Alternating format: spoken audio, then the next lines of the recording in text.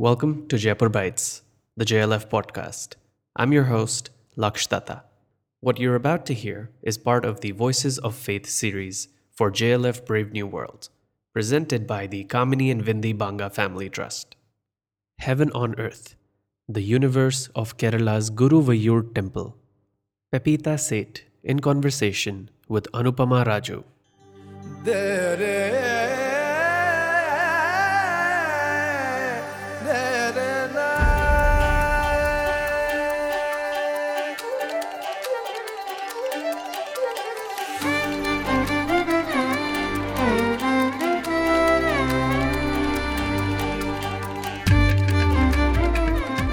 What an extraordinary honor I have today to be in conversation with this wonderful writer, photographer, and also in the context of this evening session, I think a favorite child of Lord Guruvayur, I must say.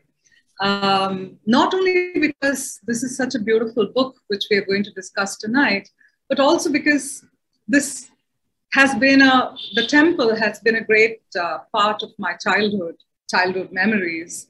And I have several Guruvayur devotees in my family. Therefore, thank you, Pepita, and thank you to the JLF team for giving me this pleasure and joy. Hello, Pepita, again. And hello. A real privilege to be talking to you tonight. Well, I'm honored myself. Don't forget that. Thank you. So, Pepita, we will be discussing the book, of course, this beautiful record of what goes on in one of the most extraordinary temples of the world, Guruvayurappan's temple and abode. Heaven on Earth, the universe of Kerala's Guruvayur temple. But before we get into the aspects of the book, I'd be really delighted to know, on behalf of our audience today, tell us about your first encounter with Guruvayur temple. Well, it was a long time ago. I came to India for the first time in 1970, and I came back 2 years later in 1972 to go to Kerala for no other reason than I wanted to see elephants, which is a bit sort of, not very sort of highbrow, I suppose, but that meant I got taken to Guruvayur temple by some friends in Trichy, who sort of parked me outside because of the restrictions that then existed about entering. And I got then taken to where the elephants were kept. Now they're some distance from the temple because the numbers have increased. But in those days, there were only less than 16 of them. And there was Guruvayur.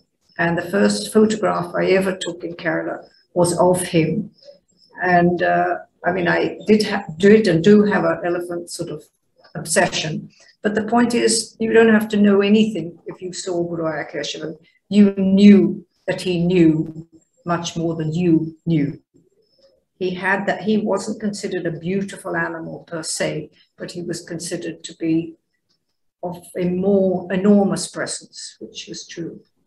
So that's what took me to Guruvayur, but of course it took a little bit longer to progress to where I was actually able to see more inside. Right. Of course, you would be telling us later tonight about your experiences with Guruvayur Keshavan. Yes. But also tell us, from that first encounter with the temple and the first visit to the temple, how did it progress to you wanting to write the book? I know you always say that you consider it as a privilege. I do. I think if I lose that awareness, then something has slipped for me, or I've slipped for in Guruvayur itself. One time as we got near to the Bhagavati's entrance, she just turned around and said, "Oh, come on." And so I entered Guruvayur temple. And in those days, people forget now, I think, because it's so famous, it's so crowded. Well, not right now, of course, but it was. But in those days, which was 72, actually you could walk around the temple quite easy. There wasn't those huge crowds.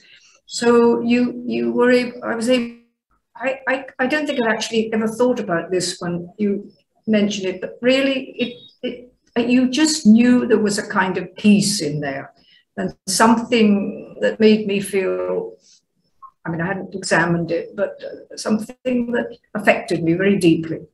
And eventually I went regularly with friends going there. And then one day I was in Trichy and I thought, I have to be big and bold for once in my life.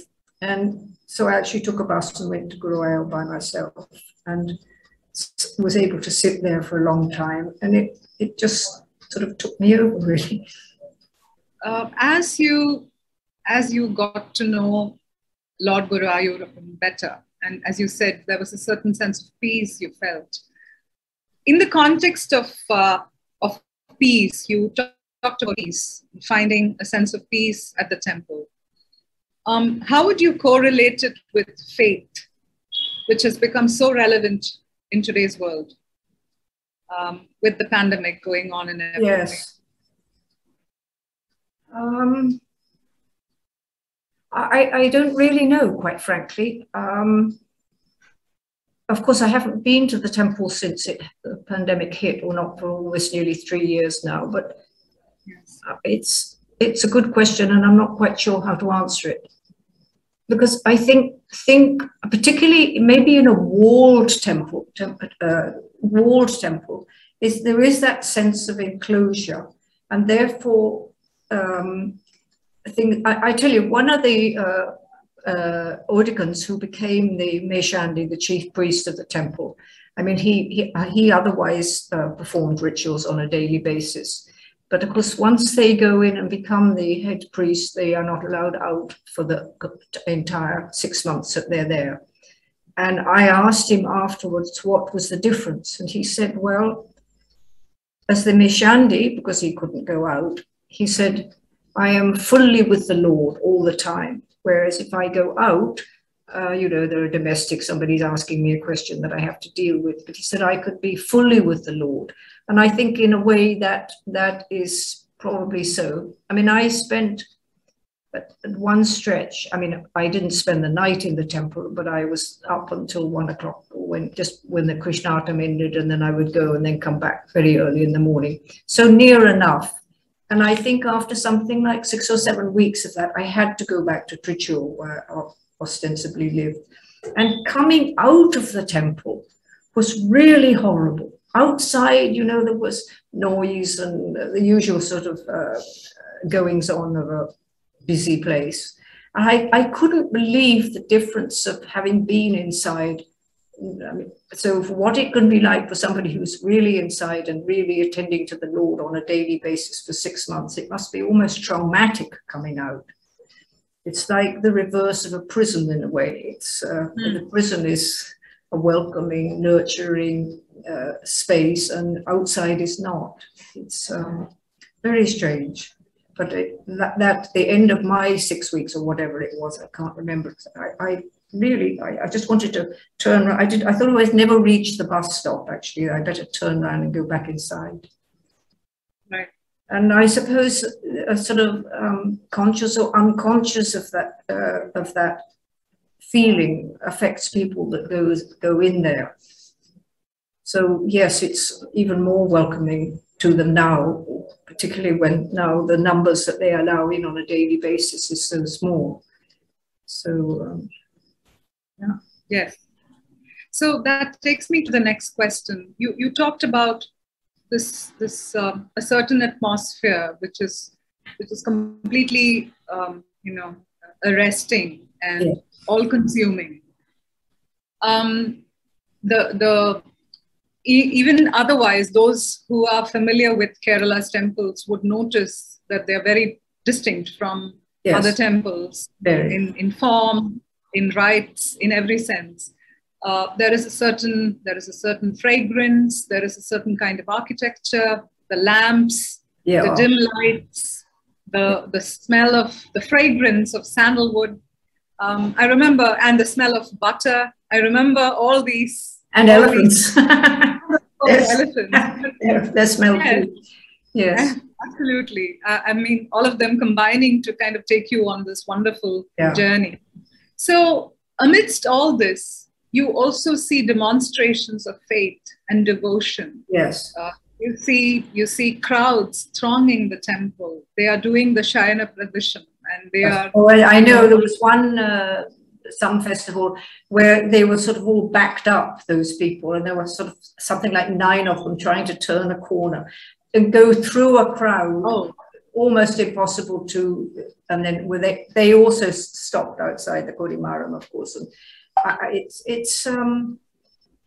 yes, it's even in a crowd, it's somehow, even when you're pushing and being pushed, of course, to get into the Nalambalam, there is still that sense of being completely isolated. It's just you and Guruvayur. It's really weird.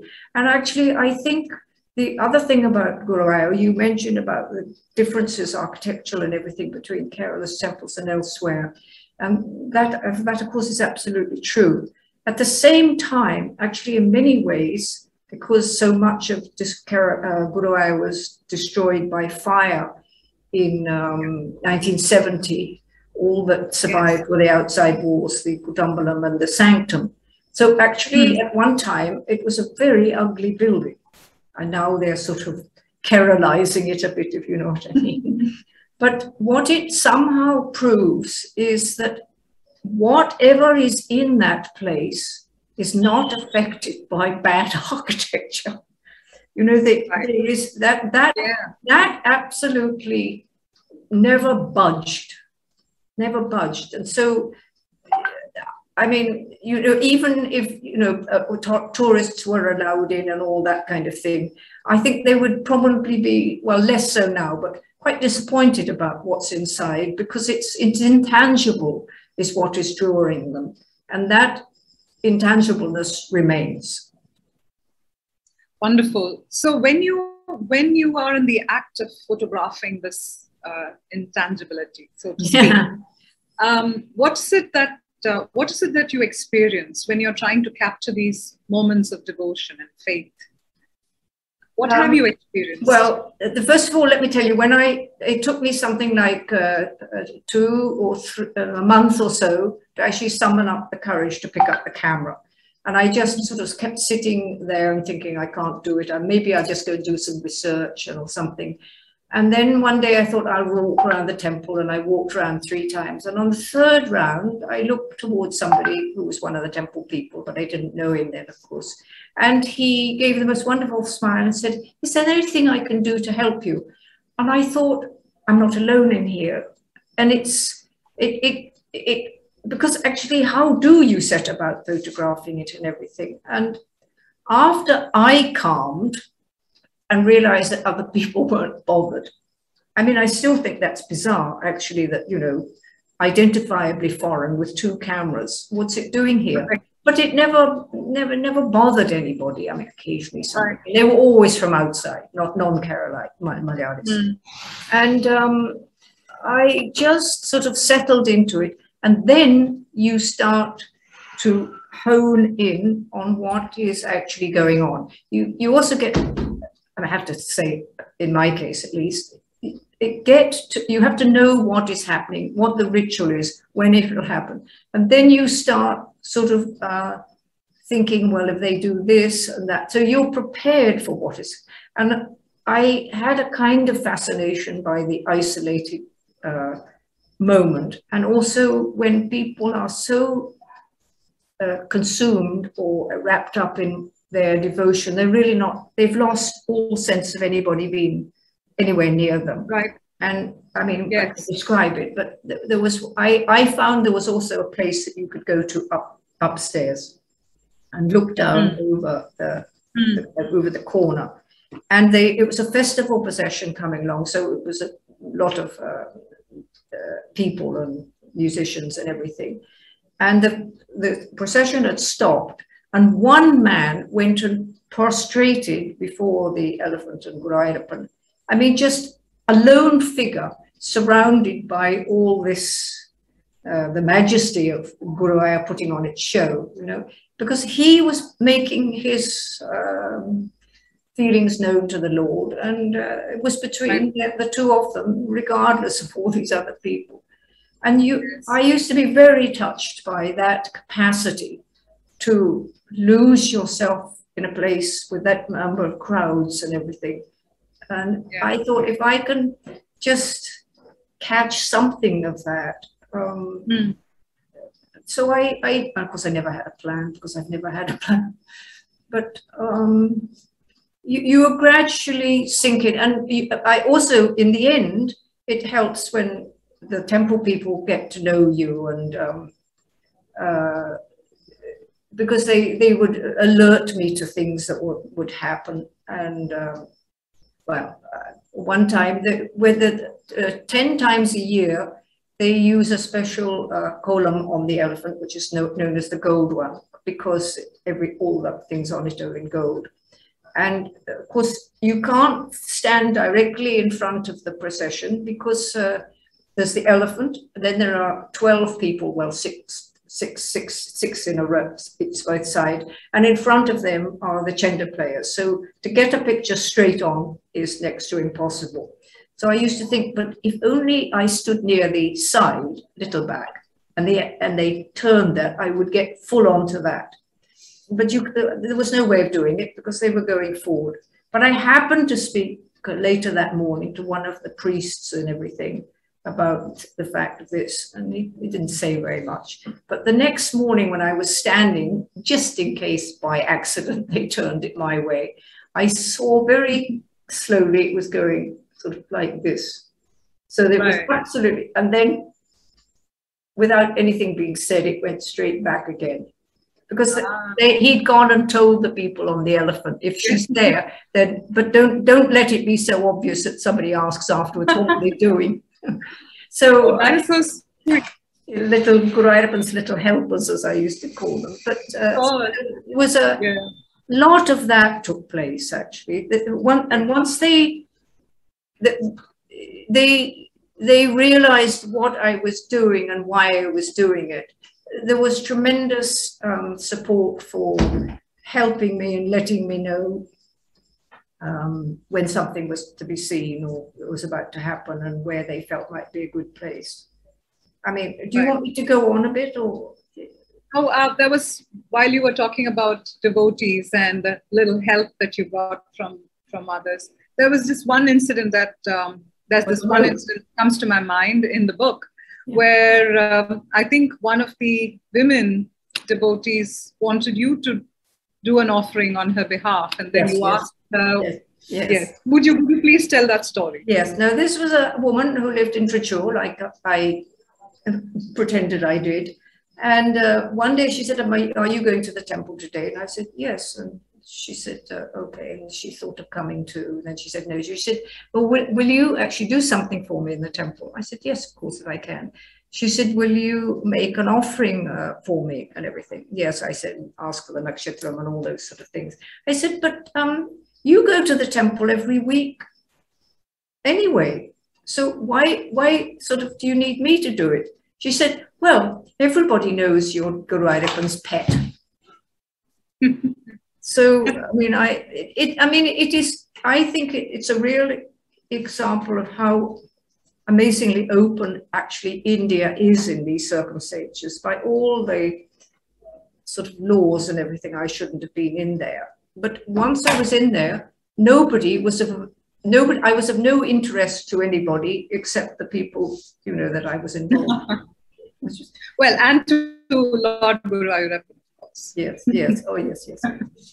Yes. So, coming to all the myths that surround the origin and the history of the temple, there are so many legends.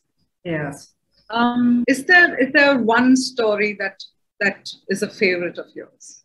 Or if somebody were to ask you, what is the beginning of the temple? Which one would you pick?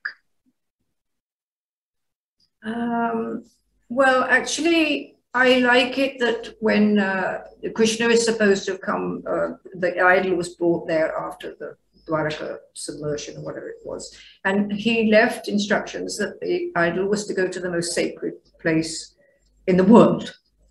And so they wandered around, of course, Guru and Vayu, as it happened. And they reached Trichure. at the Vadakanathan temple, and Parashurama was there, and he said, I'll take you to the place. And he took them to Guruvayur. Now, of course, in those days, first of all, there was nothing there because all the land was saline, because it's that near the sea and everything.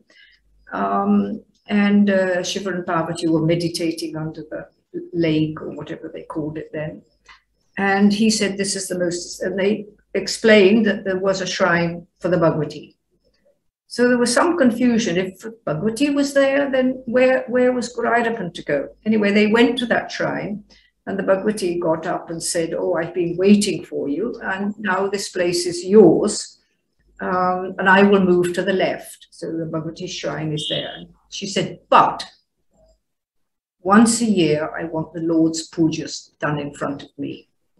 And that's what, on one of the days, I think it's the second from the last day of the Utsavam, they enclose the whole area, and the puja is done for Gurayappan there. Right. Yes. Yeah.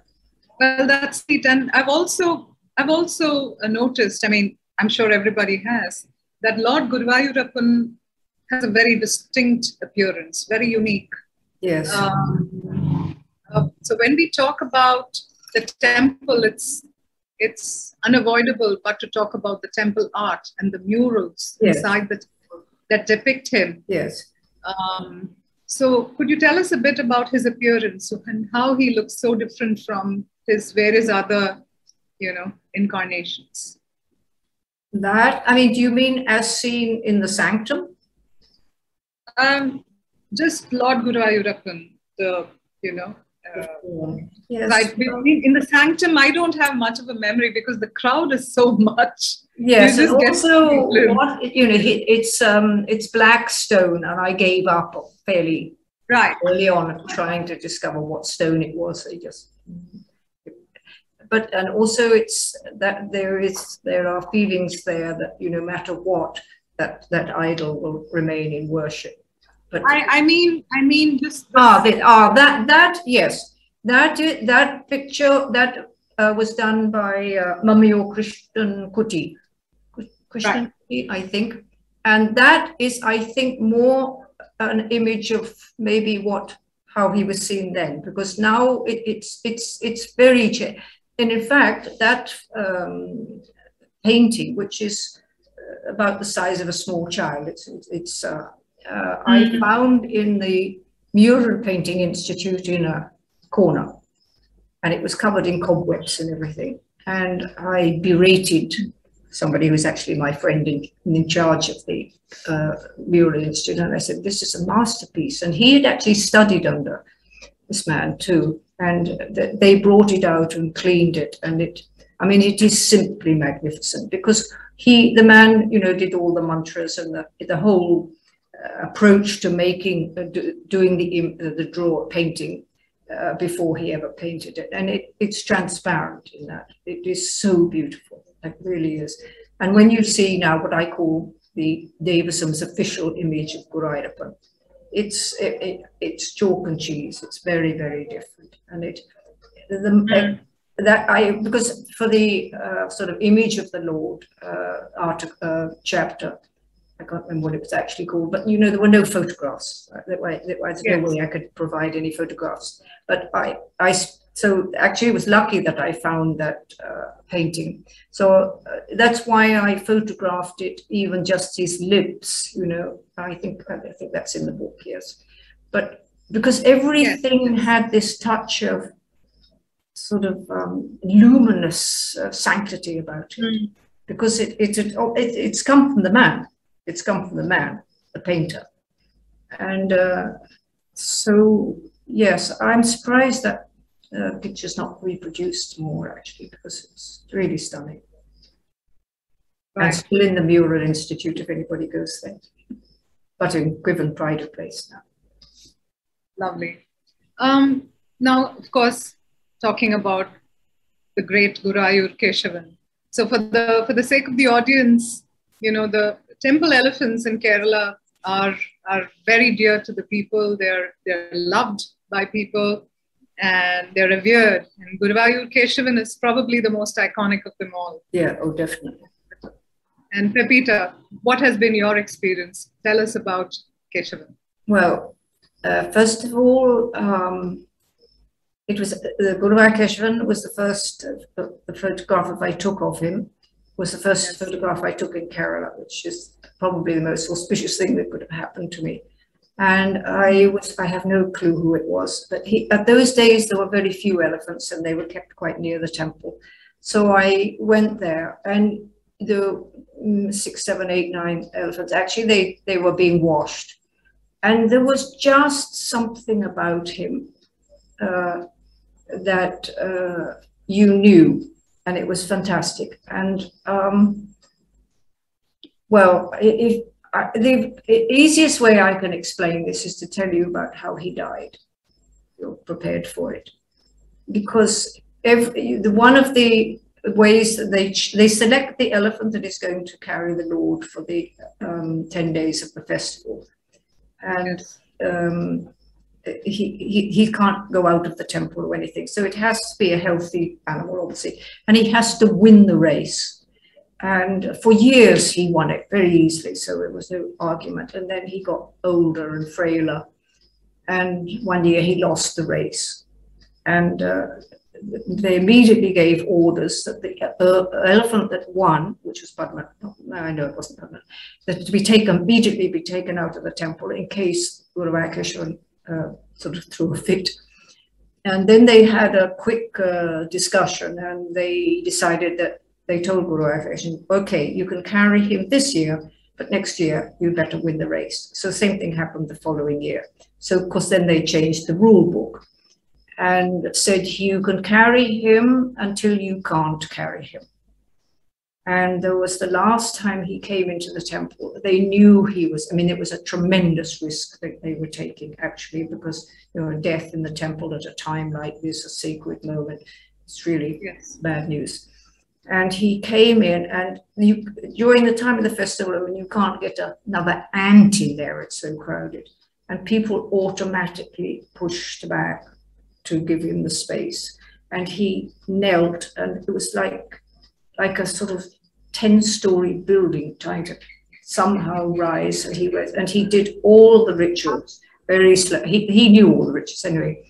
And on the third round, he went down, and then by himself, he walked out of the temple, turned right, and walked down to where they were kept then, and lay down. It was Ekadashi, that's right. He lay down, and the actual ultimate indication of the elephant's respect is he dug his right tusk into the ground and extended his trunk directly towards if you could go straight through the wall, directly toward where Guruvayur's shrine was, waited till the most sacred moment of the year on Ekadashi and left his body. I mean, when I read the story, it gave me goosebumps. There were several such moments in the book. Yeah. And this one is one such story. And the man who made it his life to provide the food for the elephants, he knew every banana butter tree in Kerala, and people willingly gave it and everything. And the only thing people ever wanted from me in Guruvayur was that photograph. Yes. I don't know how many. I actually gave it to one of the studios and said, when you're running out, just print some more, sort of thing. And one of the ones I wanted was this man to get a copy of it. So I had it framed and everything. And he was asked to come somewhere, and I went there too, and I gave it to him. And he sat there talking, and it's supposing this is Guruvayur Keshavan. He just ran his fingers round and round and round the outline of his body, and then he finally said, he was my brother. Oh. He was my brother. Yeah, it's a very moving tale, and I was just trying to see if I can find that photograph to kind of show it to our viewers. Yes. But I think this is just one reason why Guruvayur temple is. Yes, it is different. It is different. Yes, all Kerala temples are wonderful, but Guruvayur has a uniqueness about it. Yes. You found it? I can't finding even say what page it is. I should know it now by now. No, I'll find it soon. Okay. In the meantime, in a few minutes, we'll be hearing from our audience as well. Okay. But I'm thinking of the time that I used to be taken to the temple. You know, I grew up outside Kerala, so any trip to Guruvayur was always something that was extraordinary. It was very special. I didn't quite understand what was going on, but some of these senses were extraordinary, and I have a distinct memory of it.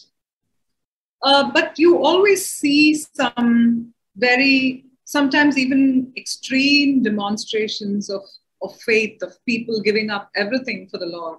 Yeah. And I'm sure you've noticed that too. Well, the small thing, but it was so wonderful. One day wasn't a very crowded day or anything. And I saw a young guy, maybe 22 or something, who was sweeping. And I suddenly realized I knew him. He came from somewhere called Vadakancheri, which was quite near Guruvayur. And I went and said, you know, what are you doing here? And he said, sort of with great but not, you know, overt pride, I sweep for the Lord. Oh. He was a sweeper in the temple. You know, when you have that sort of beauty in you, then you know it's a privilege, and it's a right of the Lord. Absolutely. It's, you know, at the beginning you said that that's what was such a privilege to go. Yes. How close everybody was to Guruvayur. Nobody's frightened of Guruvayur. I mean, Theyyam, which is what I've been doing recently, many of those deities are really quite scary. But you know, I found Guruvayur Keshavan. Yes. Yes. It's a beautiful photograph, Pepita. Thank you so much for this gift. Wow. Because anybody who cares for elephants and who loves elephants would cherish this. And this is, of course, the gentleman you were talking about. Oh, that's him. Yes, absolutely. Yeah, he was very frail then. But, and he also, when he had finished touching the photograph, he gave it back to me. He hadn't realized he'd been given it. So when I gave it back, I said, no, it's for you. Tears started rolling down his face. Right. Yes. Very sweet. Wonderful. Right. So once this pandemic is over, and once we are all able to move about, I'm sure you would be going back to the temple. Would you be photographing? No, I went at the beginning. Davison just said you could do it, and then eventually I got a treasured possession, which was a identity thing, which said Pepita, permitted photographer. So because otherwise they were, and people were always coming up to me and saying, when does this start, and where should I go for this, and where are the offerings, and how can I get pious, and things like that, because it was a temple thing. But so no, I had made my offering to Guruvayur, and there's no real point, I don't think, in doing any more. So I started by going to the temple, and I want to end by going to the temple. It's complete, I think. I mean, you can always go on, of course, but yes. I mean, when I heard about this session, the first thought that occurred to me is, I haven't been to Guruvayur in such a long time. I hope I get an opportunity to go there someday. I know, yes. Anyway. So I think it's a safe assumption that would it be a safe assumption to say that you made Thrissur your home because of Lord Guruvayur? Yes, I think so. I mean, yes, absolutely. Yeah.